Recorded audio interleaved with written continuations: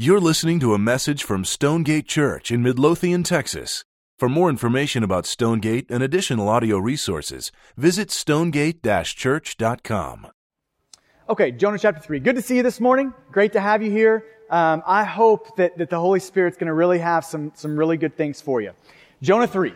I'm going to start with a quote that I throw out a lot because it's one of those that when I first heard it, I never could get over it. I couldn't just put this one on the shelf and pull it off later. This is one of those that God just kind of lodged in my heart when I first heard the quote. And so this is from A.W. Tozer, one of my favorite authors, good theologian. He says this: the most important thought that you will ever think is the one immediately following the word God. Now just sit and simmer on that statement for a second. The most important thought you will ever think is the one immediately following the word God. Okay, now this is one of the reasons for that. Is because like we talked about last week, we're all hardwired to worship. God created us as worshiping people. Now that has a bigger view in mind than us singing songs. What worship is biblically, it's a wide, vast subject. And the idea of worship is what we ascribe ultimate worth to. It's what we look to for our identity, our significance, to rescue us from our insecurities. What we look to for purpose and pleasure and value. That's what we worship. And the Bible is going to be real clear as it kind of walks us through this, that we're all created worshipers. We're all going to look to something for that. We're hardwired to do that. But the Bible only gives us two options with our worship. Either we worship God, the Creator, or we worship His gifts, the creation. Right? These are the only two options with worship. Either it is directed at God, or it's directed at one of His gifts, and it's idolatry. Idolatry is what happens when we look to things smaller than God and less than God for our identity, for our significance, to rescue us from our insecurities, for our purpose and our pleasure. That's what idolatry is. And these are the only two options with worship. And the reason that this thought is the most important thought you will ever think is it directs your worship. This is the thought that sets the trajectory of your worship. This is the thought that determines whether or not you're going to worship God, who you're created to worship, or an idol who you were not created to worship. That thought, the most important thought you will ever think, is the one immediately following the word God. That thought determines everything for you. See, if when you have that thought, like the thought that immediately follows God, if it is a small thought, if it is a weak thought, if it is any sort of a thought that is not amazing in nature, that is not awe-inspiring, that is not overwhelming, then what's going to happen is we're going to start this desperate search for something else that will give us that. You see how this plays itself out? When our mind is not exhilarated and overwhelmed by who God is, when it is not amazed and awed by who God is, we'll start this search for awe and amazement in 1,000 lesser things. So maybe I could say it this way. The reason we bow in our culture at the altar of our kids is because we have lost amazement with God. The reason we bow at the altar of career is because we have lost our awe of God. The reason so many men and women, by the way, are bowing at the altar of immorality, of pornography, is because they have lost being overwhelmed by God. See, that's all the byproduct of not having a huge, beautiful, and biblical view of the God of grace. Now, when you open the book of Jonah, this is Jonah's problem, by the way. Jonah is a decent theologian. His theology is on in the book of Jonah. His awe of God is off. See, he's got an accurate knowledge of God. But his awe and amazement of God is absent in the book of Jonah. See, when you read the book of Jonah, Jonah 1:7, he's got good theology. God created all things. You go to chapter 4, verse 2. He's got great theology. This is the God that is abounding in grace, slow to anger. This is that God. He's got great theology, but that theology that should spark in him and stir in him and awe of God has ceased to amaze him. And I wish it was just Jonah's problem, right? I wish this wasn't our problem. But see, the problem in our hearts, many of us in this room right now, the problem in our hearts, the reason we are running after 1,000 substitute saviors is because we have lost our awe of God. That thought that immediately follows the word God is not exhilarating. It doesn't represent the biblical view of this great God of grace. Okay, now let me give you a quote by Sinclair Ferguson. He's just came up with a new book called By Grace Alone. And let me give you kind of some insight from him into this issue of when we're not amazed by grace, when we're not amazed by this God of grace, our hearts, they get on the search, smaller, lesser things to fill that awe, to find that amazement. And listen to what he says. It'll be on the screen for you. He says, being amazed by God's grace is a sign of spiritual vitality. In other words, if you want spiritual vitality, if you want passion in your pursuit of God, if you want a desperation to characterize your running after God, it takes you being amazed by grace. Listen to what he goes on to say. He says, being amazed by grace, it's the litmus test of how firm and real is our grasp of the Christian gospel and how close is our walk with Jesus. So this is the determiner, your amazement by grace. He goes on to say, the growing Christian finds that the grace of God astonishes and amazes him. Can I ask you a question? Are you amazed at the grace of God? I mean, are you astounded by it? Does it create awe in you? Now, listen to what he goes on to say about how this relates to the church. He says, a chief reason for the weakness of the Christian church in the West, for the poverty of our witness, and any lack of spiritual vitality in our worship. He says it probably lies here. Now listen to these words. It probably lies in the fact that we sing about amazing grace and speak of amazing grace, but far too often it has ceased to amaze us.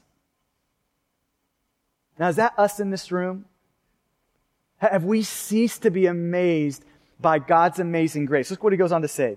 Sadly, we might more truthfully sing of God's accustomed grace. We have lost the joy and energy that are experienced when grace seems truly amazing to us. See, Jonah's problem is our problem. Although theology is correct, an awe of God is absent. Okay, so here's what I want to do. This is my goal for the day.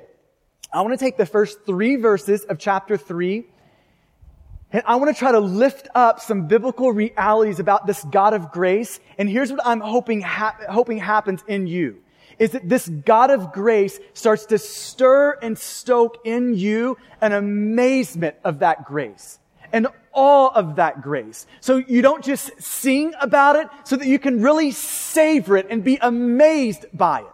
Okay, so this is the goal. Okay, now before I read these first 3 verses, let me just throw out some credit to one guy real quick. And I've told you this a couple of times, that if you want a joy-creating, soul-refreshing read through the book of Jonah, if you want that, just something you can kind of read parallel to Jonah, Tullian Tchivetchyan has written a book called Surprised by Grace. I would recommend for you, for sure. And so when I read his book a few months ago, these verses came alive to me in the midst of that. Okay, so with that credit there, let's read chapter 3, verse 1.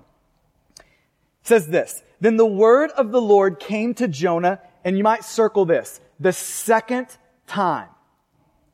Verse 2, saying, verse 2, arise, go to Nineveh, that great city, and call out against it the message that I tell you. Verse 3, so Jonah arose and went to Nineveh according to the word of the Lord. Now Nineveh was an exceedingly great city, 3 days' journey in breadth. Here's the first thing I want you to see about this amazing God of grace, is that God doesn't hold grudges.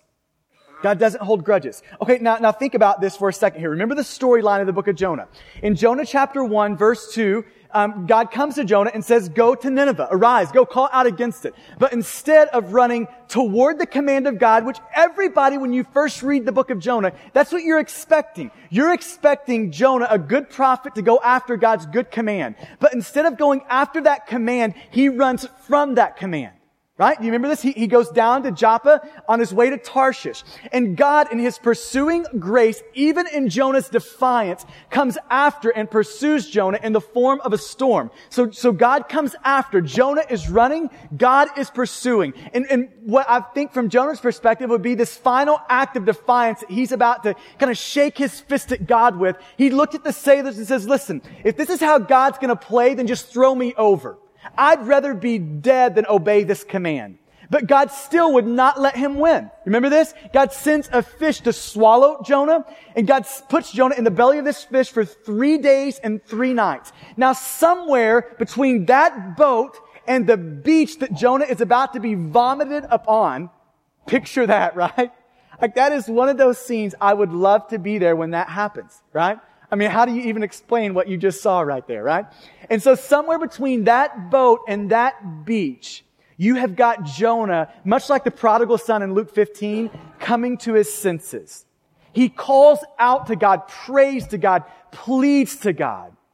And God, even though Jonah was rebellious, defiant, even to the point of death, Jonah chapter 3, verse 1, God comes to him a second time.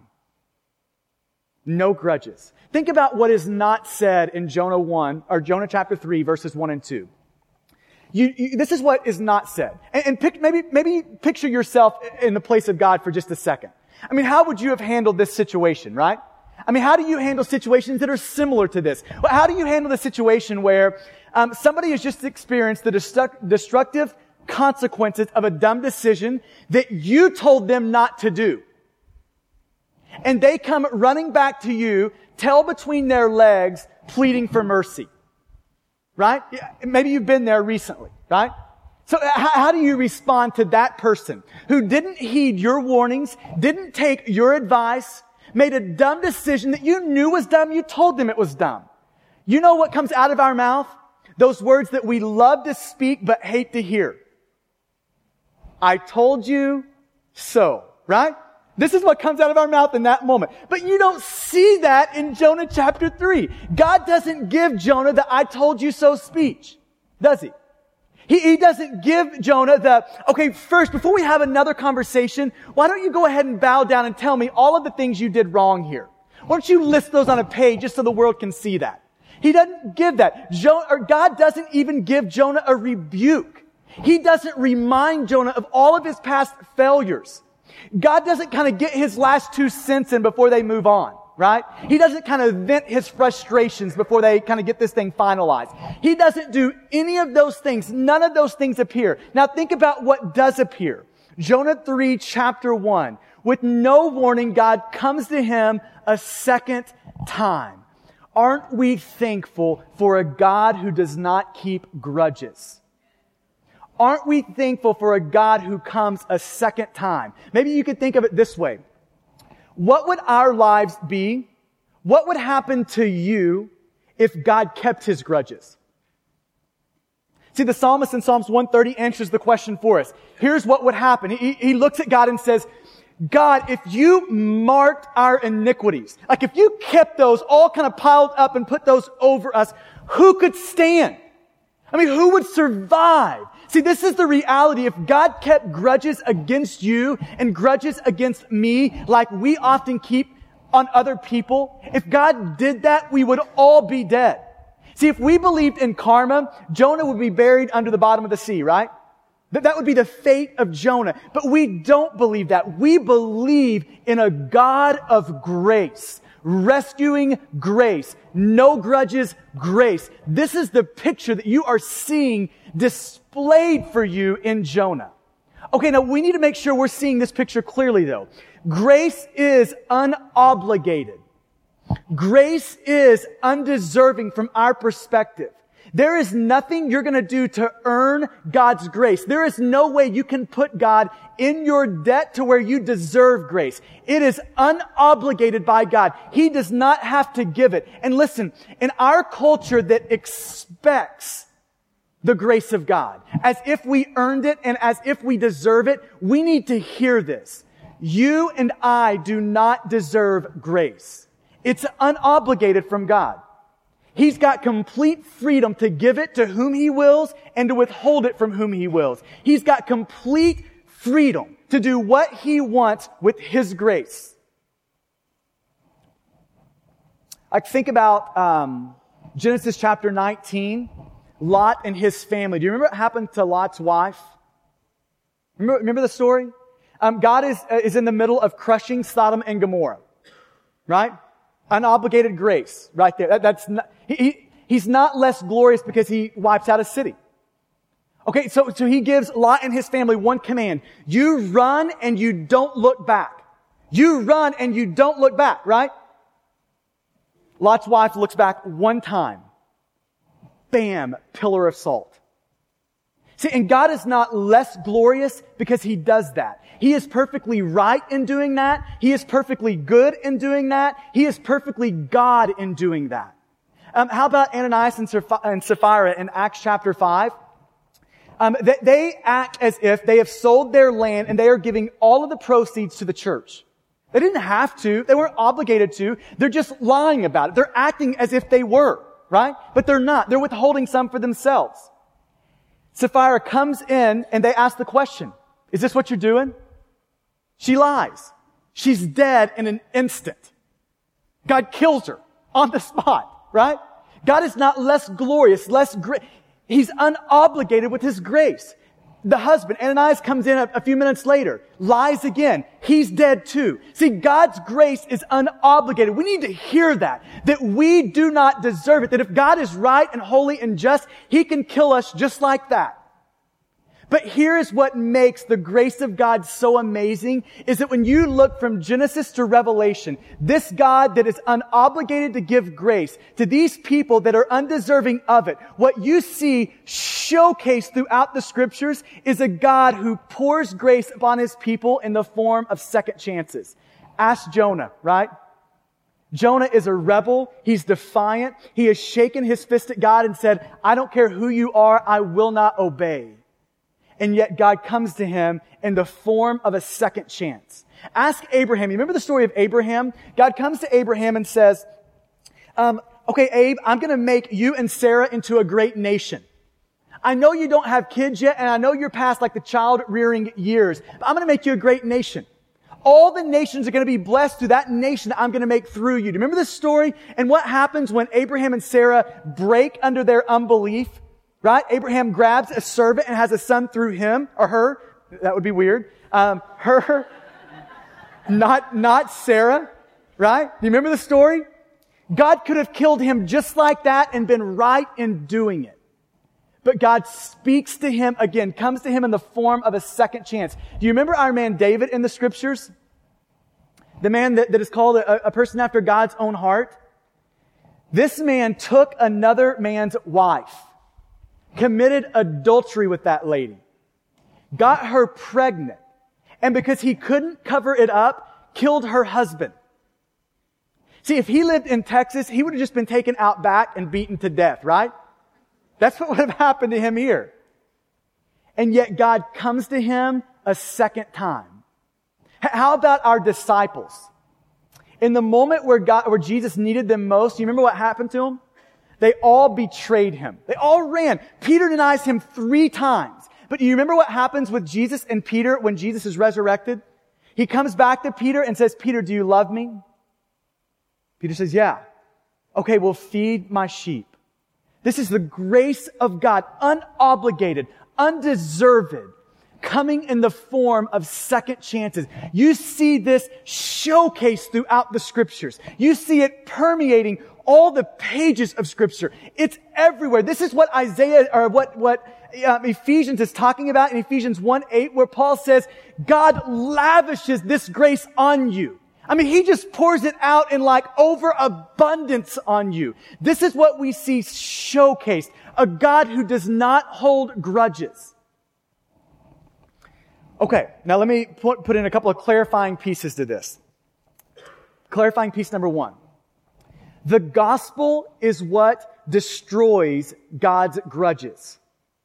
The gospel is what does that. So see, it's not as if God doesn't have and doesn't hold grudges against people, because He does. This is why Romans 5 says that we are enemies of God. This is why Ephesians 2 says we are objects of His wrath. This is why Romans 6 says the wages of sin is death. God is not indifferent toward our sin.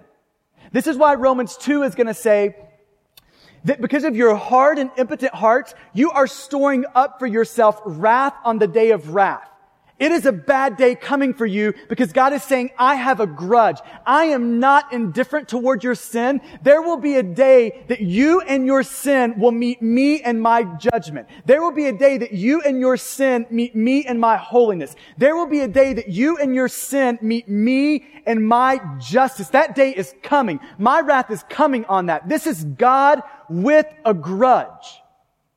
See, this is the bad news of the gospel right here. This is the bad news of the gospel that makes the great news of the gospel, or good news of the gospel, great news, right? This bad news is necessary for us to see that the God does have a grudge against you, against me. But the gospel is what gives us a God that is grudgeless. This is why in 2 Corinthians 5:19, God is saying this, that through Christ I am reconciling the world to myself. Through Christ, I'm reconciling people. And here's how I'm doing it. I am not counting their trespasses against them. I am letting go of my grudge. I am canceling their debt. Now, it's not as if God just kind of sweeps it under the rug and acts like it doesn't exist. 2 Corinthians 5:21, a couple of verses later, shows us what God does with the grudge. He says, for our sake, He made Him, God made Him, Christ, who knew no sin. He was perfect. He made Christ to be sin for us in our place. And then here's the other side of the gospel, that in Him, in Christ, we might become the righteousness of God. See, this is the great news of the gospel, that although God has a grudge against us, on the cross, God's grudge was piled onto Jesus. And because of the cross, His pursuing grace was given to us. You see that? This is the great news of the gospel. This is why God comes to us without a grudge. See, this is the picture of the prodigal God in the story of the prodigal son, right? You've got the younger son who looks at his father and says, listen, give me half of my inheritance. Give me it now. I want your money and I want it now. I don't care if I live in your presence. He breaks the heart of his father as he pursues pleasure. And you remember what happens after the son has wasted it all, come to his senses, much like Jonah in a pigsty, and he has turned back and he's walking back toward his father. Do you remember what happens with the father? He looks from a long way off and sees his son. Without a grudge, he runs to him. He kisses him. He throws a feast for him. See, the gospel gives us a God that is grudgeless. The gospel gives us a God who says, all of my grudge was piled onto Jesus. So now you have all of my pursuing affection.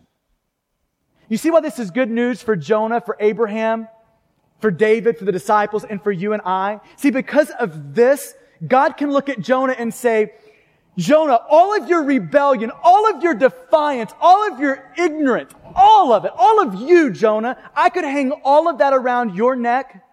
But Jonah, I'm grudgeless because I'm going to hang it all around the neck of Jesus. See, this is why He can look at you and say, all of your defiance, all of your hard-heartedness, all of your rebellion, all of your sin, I could hang around your neck. I could carry this grudge. but instead I have held my grudge, all of that, around the neck of Jesus. You see the gospel here? You see what's playing out here? The gospel gives us God without a grudge. The gospel destroys the grudge of God. Okay, now we could stop here, but I want to pry into this one step further. The gospel doesn't just destroy God's grudge against us. The gospel also destroys all the grudges in us. You see this? That the grace of God, the gospel, is what destroys grudges in you. See, when you are gripped by the grace of God in the gospel, it allows you to loosen your grip around all of your grudges. Maybe I could say it this way. That what creates the capacity in you and I to let go of our grudges is us seeing and savoring God's willingness to let go of the grudge He has against us. You see this? What creates the capacity for us to forgive is when we realize what we have been forgiven for. See, what creates the capacity for us to cancel the debt that other people have accrued against us is when we realize that all the debt we have accrued against God, all of that debt has been canceled by God for us. Do you see this?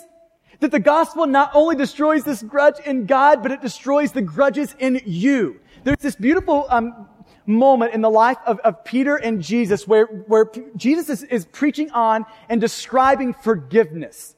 And Peter, and I think the tone is when Peter asks this question, is sarcastic and a little bit mocking. He says, okay, so seriously, isn't there like a line between what we really should forgive and what we shouldn't? Isn't there like a limit to our forgiveness? Isn't there like a point where we can be okay with not forgiving people, with holding our grudges? Isn't there a limit to this, God?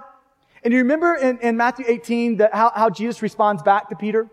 He tells the story of a king. And this king has people that are in great debt to him. So he starts going down the record. He's ready to start calling some debt. So he looks at this one man who's in debt to the king 10,000 talents. 1 talent equals 20 years of wages. 10,000 of those. See, this is an unpayable debt. It's an impossible payment. It's impossible for this guy to get out of this. And so the king looks at him and he says, pay up. It's time. The guy can't pay. So the king looks at him and says, okay, well, you go sell yourself into slavery.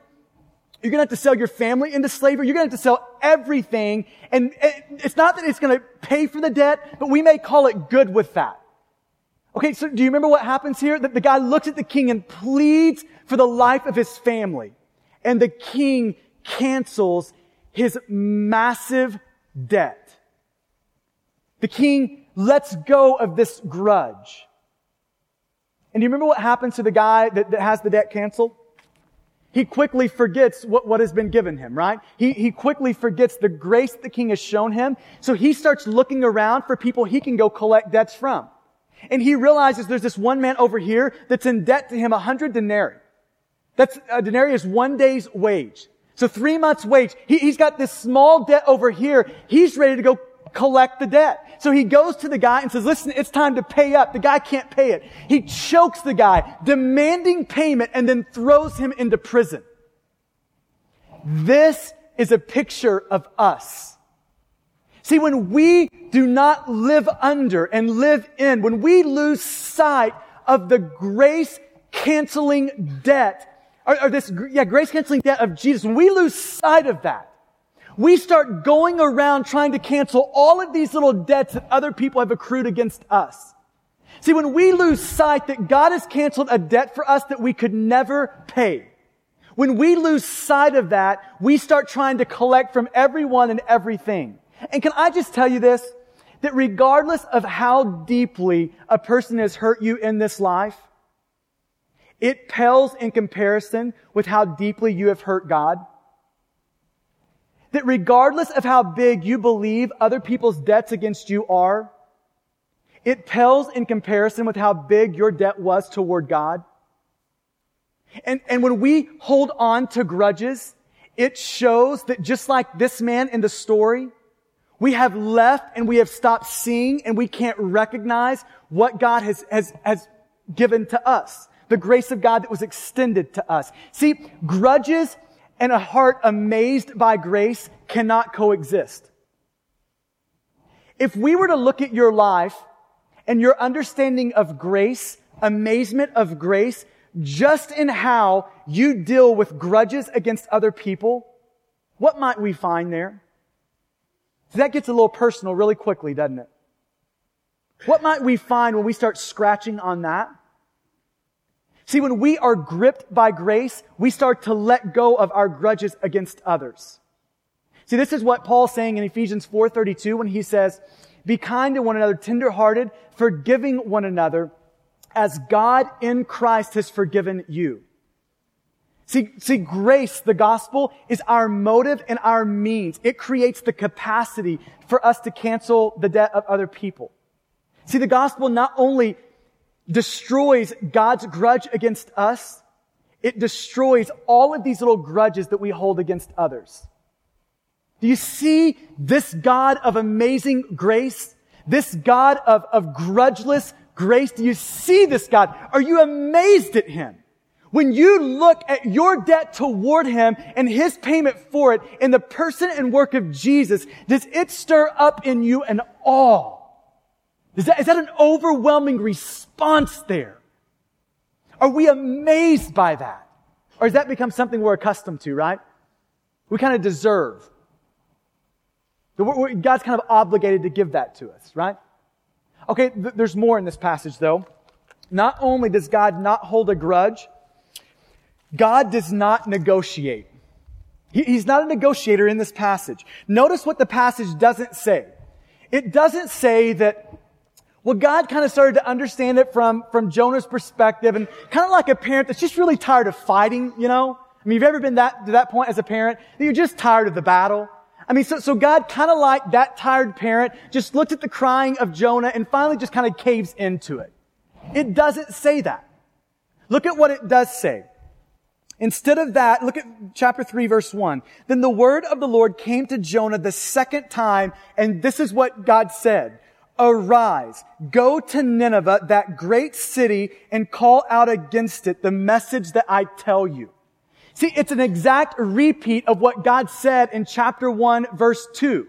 Jonah 3:2 is a repeat of Jonah 1:2. God doesn't lessen the command. He doesn't lighten the command. He doesn't kind of cave to the crying of Jonah. He does none of those things. And neither does God do that to you. Like, think about the 10 Commandments. Commandment number 1, have no other gods before me. See, God doesn't come beside that commandment and say, you know what? I know I'm asking a little too much from you. I know that's hard. So rather than no gods before me, let's just keep it at no more than 2. God doesn't do that, does He? Okay, think about adultery. God doesn't say, don't commit adultery, and then come back and say, but listen, I know your situation. I know it's tough. He doesn't do that. He doesn't come and say, I know I told you not to murder, but your husband really is a jerk, right? He doesn't do that. That is not what you see God doing. Instead, this is what you see God doing. Think about what happened to the 10 Commandments in the New Testament.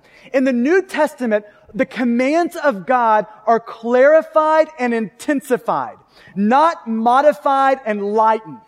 See, when you get to the New Testament, it's not, don't commit adultery. It's God saying, here's what I really mean by that. Let me clarify that for you. Here's what I mean. I mean, don't harbor any lust for anything in your heart. That's what I really mean. Think of the New Testament here. Clarifies and intensifies. Think about this commandment not to murder. He doesn't just say don't murder the jerk. He says, no, it's not just don't murder him. It's don't harbor hate in your heart toward him. It's let go of all of your animosity toward him. You see how God clarifies and intensifies it? Okay, now, God does not negotiate with us, right? He doesn't come to us on our terms with these things. Now, that may not seem like grace to you, but it's grace to you. The God who won't negotiate is a God who is for you. The God who doesn't lighten His commands is a God that is good to you. Let me give you a couple of reasons for that. Number one, God's commands at the end of the day are for your good. God's commands are for your good. Now, I spent 8 years in student ministry before we started Stonegate. And if there's anything more humbling than student ministry on the planet, I don't know what it is, right? Think about you trying to preach and you've got like an 8th grader making out with his girlfriend on the back row. You've got this little kid picking his nose. I mean, this is what you deal with right there in student ministry, right? If you know a student minister, you need to go like bow down to them and give them a $100 bill, like today, right? They deserve that. I'm telling you. Okay, so in 8 years of doing that, here's one of the things I realized really quickly. Is that there is in the heart of almost every teenager a belief about God that goes like this. God is not out for me. He is out against me. See, when I look at the commands of God, don't lust. Here's what you do with money. Here's how you treat your parents. See, when I think about those commands of God, they don't seem like God is out for me. It seems like He's out against me. It doesn't seem like God is out to fulfill my desires, but He is out to frustrate my desires. You see this? It's in the heart of almost every teenager. And listen, it trails along into adulthood. It's here. It's in you. This belief that the commands of God are really about robbing your joy. And so one of the things I would consistently try to do, every time I could throw this in as I'm preaching, I would bring in Deuteronomy 10, 12, and 13 every time I got a chance. And this is what God's saying in these two verses. He's looking at the people of Israel and He's saying, what do I require of you? What do I expect of you? But to fear me, to serve me, to walk in my ways, to love me with all of your heart, soul, mind, and strength, and to follow the commands that I'm giving you today. And then this is the last phrase in verse 13. He says, these commands that I'm giving you, last 3 words, for your good. The commands of God are for your good. See, the commands of God align us up with what reality is. And when we start to live in the commands of God, we start to live in tune with reality. See, the commands of God are not meant to rob our joy, but they're meant to reap in us great joy. That's the commands of God for your life. They are out for your good. So whatever command, whether it deals with money, marriage, whatever command you want to throw out there, that is God being gracious and good to you. It's only our ignorance that thinks it's God robbing us. Right? Let me give you another one. It's not only that God's commands are good for us, but God's commands are one of God's primary ways to expose our heart. See, God's commands expose idolatry in us. This is what the commands of God do. Think about Jonah. Jonah was a good prophet, national hero. Jonah was the man. And if you would have asked Jonah, I think previous to Jonah, how are you doing with God? Like, tell me about what's going on here. He would have said, man, we are going well together. This is a good thing we've got rolling here. All is well with me and God. But see, you know what happened in Jonah chapter 1, verse 2? God gave Jonah a command, and that command showed Jonah, exposed in Jonah, that things weren't so well between he and God. That Jonah had a defiant heart toward God, a hard heart toward God. That command showed Jonah that there was a mistress that had wiggled its way into God's marriage with Jonah. Right? It was God's means to show Jonah that Jonah had a problem in his heart, that there was idols underneath the surface of his heart. God's commands were God's quickest way to cut right to the core of Jonah's heart. Do you see this? The same is true for us. See, the commands of God are God's quickest way to show us where idolatry exists in us. So take the Great Commission, Matthew 28. Go and make disciples of all nations. You know what that command does to us, just like it does to Jonah? It shows where we're a bigot and we don't like people very much. Where we will look down our nose at other people as if they don't really deserve grace. It shows us how, just like Jonah, we're okay when we get grace and we really don't care if they get it. See, it shows in us the heart of Jonah. See, think about why not only are we not making disciples of all nations, right? We're not involved in that, but we're not involved even in the neighborhood piece of that. It shows us where we are addicted to our idols of approval, of comfort, right? See, this is what that command shows us. See, when we're not actively on the mission of God, God's command to be on the mission of God shows us idolatry in our heart. Think about this if you're a man in the room. That God has called you in Ephesians 5:25 to love your wife as Christ loved the church. How are we doing there? Right? Pretty tough one, isn't it? See, that command over our life exposes in us where we're much more self-centered than we are God-centered. See what's happening here? That command is one of God's ways to cut to the core of our heart. If you're a lady in the room, Ephesians 5:22, joyfully follow the leadership of the one that God has placed in authority over you, right? How are we doing there? See, that real quickly cuts to the core of our heart that loves to be in control, that loves to be in the position of power. See, this is what those commands do for us. Every command of God has an ability to be a mirror for you, to show you idolatry in your heart. See, the commands of God really, they start to show us where we want to follow God on our terms, not God's terms. See, this is how most of us operate with God, right? That we look at God and we say, God, I am 90% in. Give me the details and the date and the cost and we'll see about the other 10%, right? This is how we operate with God. God, I'm in as soon as you show me the details. God, you deliver the details. You show me how X, Y, and Z add up to what I need it to add up to. And God, I am all about it.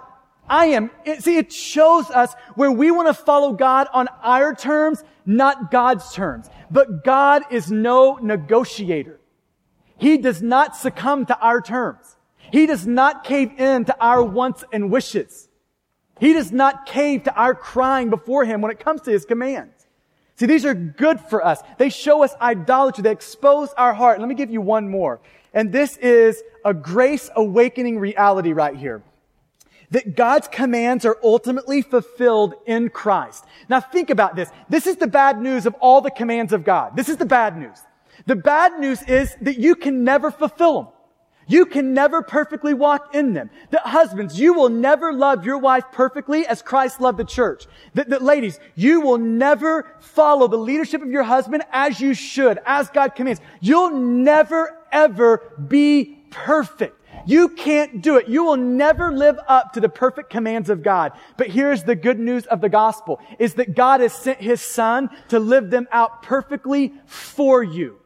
Do you see this? This is the amazing nature of grace, that God not only makes the commands, but God also meets the commands. Listen to the words of one pastor talk about this. He says, God does not demonstrate His grace by lessening His demands on our life. His grace is experienced when we come to realize that His perfect demands were perfectly met in His perfect Son. God's rescue does not come apart from His law, but in Jesus who perfectly kept it. God not only makes the demands on our life, God meets the demands. See, the demands of God create in us a desperation, and Christ is who carries us through to the deliverance of it. You see how that works out? This is amazing grace. All the commands are for your good, but you will never perfectly live them. Only Christ can. God is no negotiator. Number 3, one more. And I love this reality that you see in Jonah 3, 1 through 3. God does not give up. That God, He doesn't give up on you. He doesn't give up on me. As rebellious and rough, as disobedient and defiant as Jonah is, God doesn't give up on Jonah. I mean, it's as if God is saying, Jonah, you can run, but I will run faster. You can flee, but Jonah, I am faster than you can flee. I mean, you see what God is doing to Jonah. Jonah, you can do whatever you want to do, but Jonah, I will be faithful to reel you, my rebellious prophet, back in. God never gives up. And I want you to see this, that God doesn't give up on Jonah because God needed Jonah. That's not what's going on here. I mean, there's plenty of reliable prophets, more reliable than Jonah would have been to speak God's message. See, what you see here is not a God who needs Jonah, but Jonah who needs God. So God is coming after Jonah primarily because Jonah is in desperate need, but doesn't even know it of God. See, what you see kind of emerging out of chapter 3 is that God is not just concerned about a revival sweeping through Nineveh, but God is equally concerned about revival sweeping through His prophet Jonah. Jonah needs God, and God does not give up on Jonah. Can we just make this personal for a second? When I think about my life, I am a living memorial to the fact that God does not give up.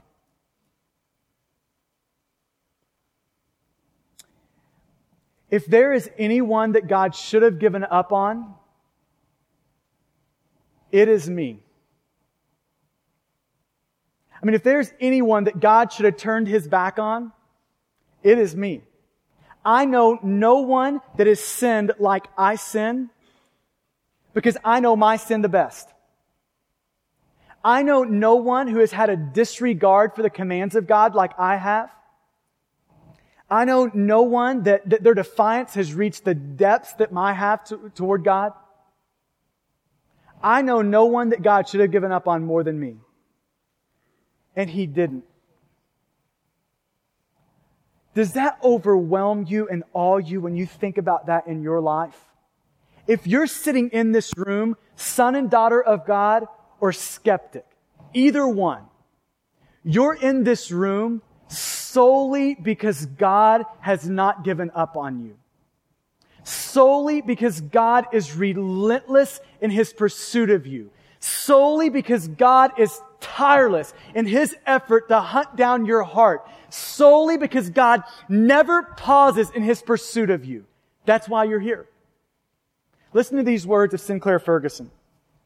It is solely because we have a God of persistent grace that we are serving Him today. Can you see that in your own life? That is the only reason you're serving Him today. But as we noticed in Jonah's case, God is determined that His servants will serve Him no matter what it cost Him, God, and no matter what it will cost them, people like Jonah. God does not deal with us in half measures. He is committed to us up to the hilt, as it were. And the thoroughness of His commitment to us is the measure of the lengths to which He will go to make us faithful and fruitful children. He does not give up on His designs for our life. Amen? This is God. God doesn't give up on His designs for you. That God loves to rescue rebellious people and involve them in His rescuing work. This is God. This is the God of grace who doesn't give up. Listen, the gospel is God's definitive statement that God will spare no expense in His pursuit of you. That God will never grow tired in His pursuit of you. That He will never push pause in His pursuit of you. The gospel is God's definitive statement that He will never give up on you. If you are a son or daughter of God, you can take this to the bank and cash it. That God will not give up. And see, we need to be reminded of this. Some of us today need to be reminded of this because we find ourselves in a deep hole that we have dug in our defiance toward God. And right now, we don't feel like God would dare reach His hand in to deliver us from it, to rescue us from it. And we need to know today that God does not give up on His sons and daughters. And there will be some of us that in the months and years to come, we're going to find ourselves dug into these holes that we feel are too dangerous and deep for God to dip His hand into. And in those moments, we need to know that God does not give up. Amen? Last thing, verse 3. Look at Jonah's response. So Jonah arose and went to Nineveh, according to the word of the Lord, Now Nineveh was an exceedingly great city, 3 days' journey in breadth. Here's what finally happens in verse 3. Jonah finally stops fighting with God, and he finally starts following Him. And do you know what needs to happen in many of us today? We need to stop fighting with God, and we need to start following Him. But see, look at how this happens in Jonah's heart. God didn't come with a strong rebuke on that day. He didn't come with like a baseball bat to knock his head off in that day.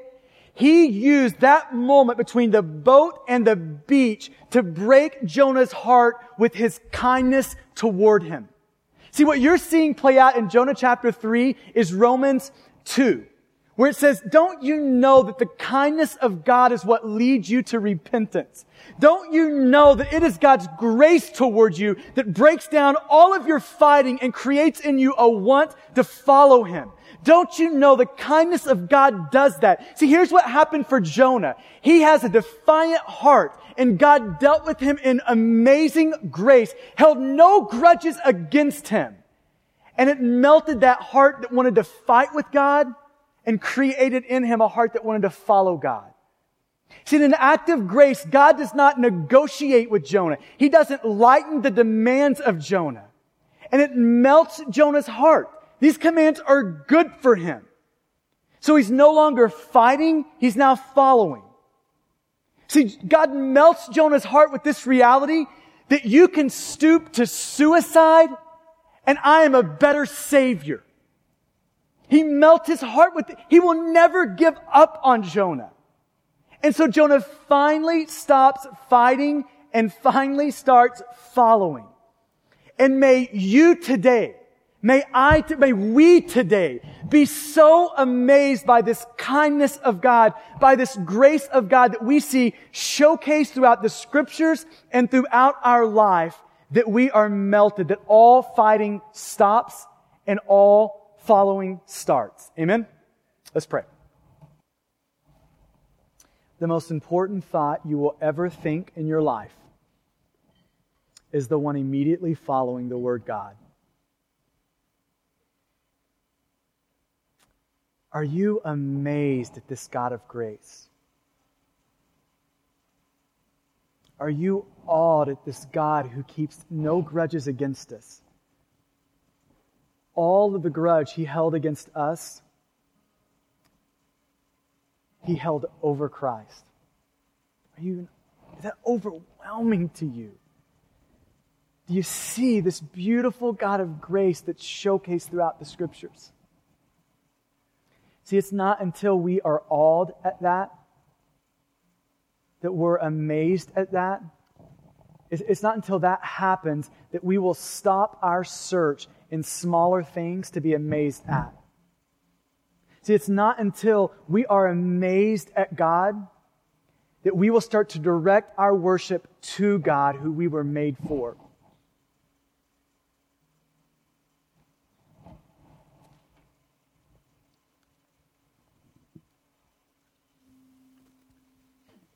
Have you grown accustomed to singing Amazing Grace?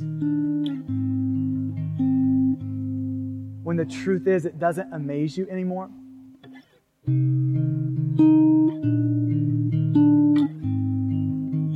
Have you been gripped by grace to the point that you let go of your grudges against others?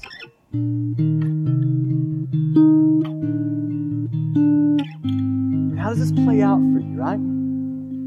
My hope and prayer for you today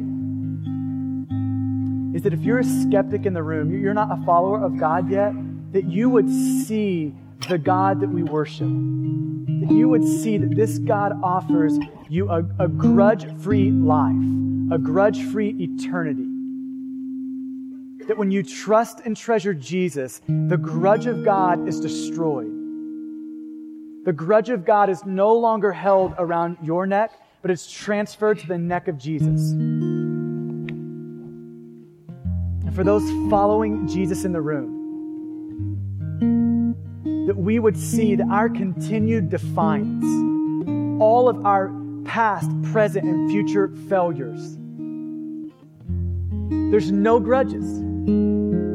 Every grudge has been piled on Jesus. And all of God's grace is now pursuing us. Oh, that God would sink that deep.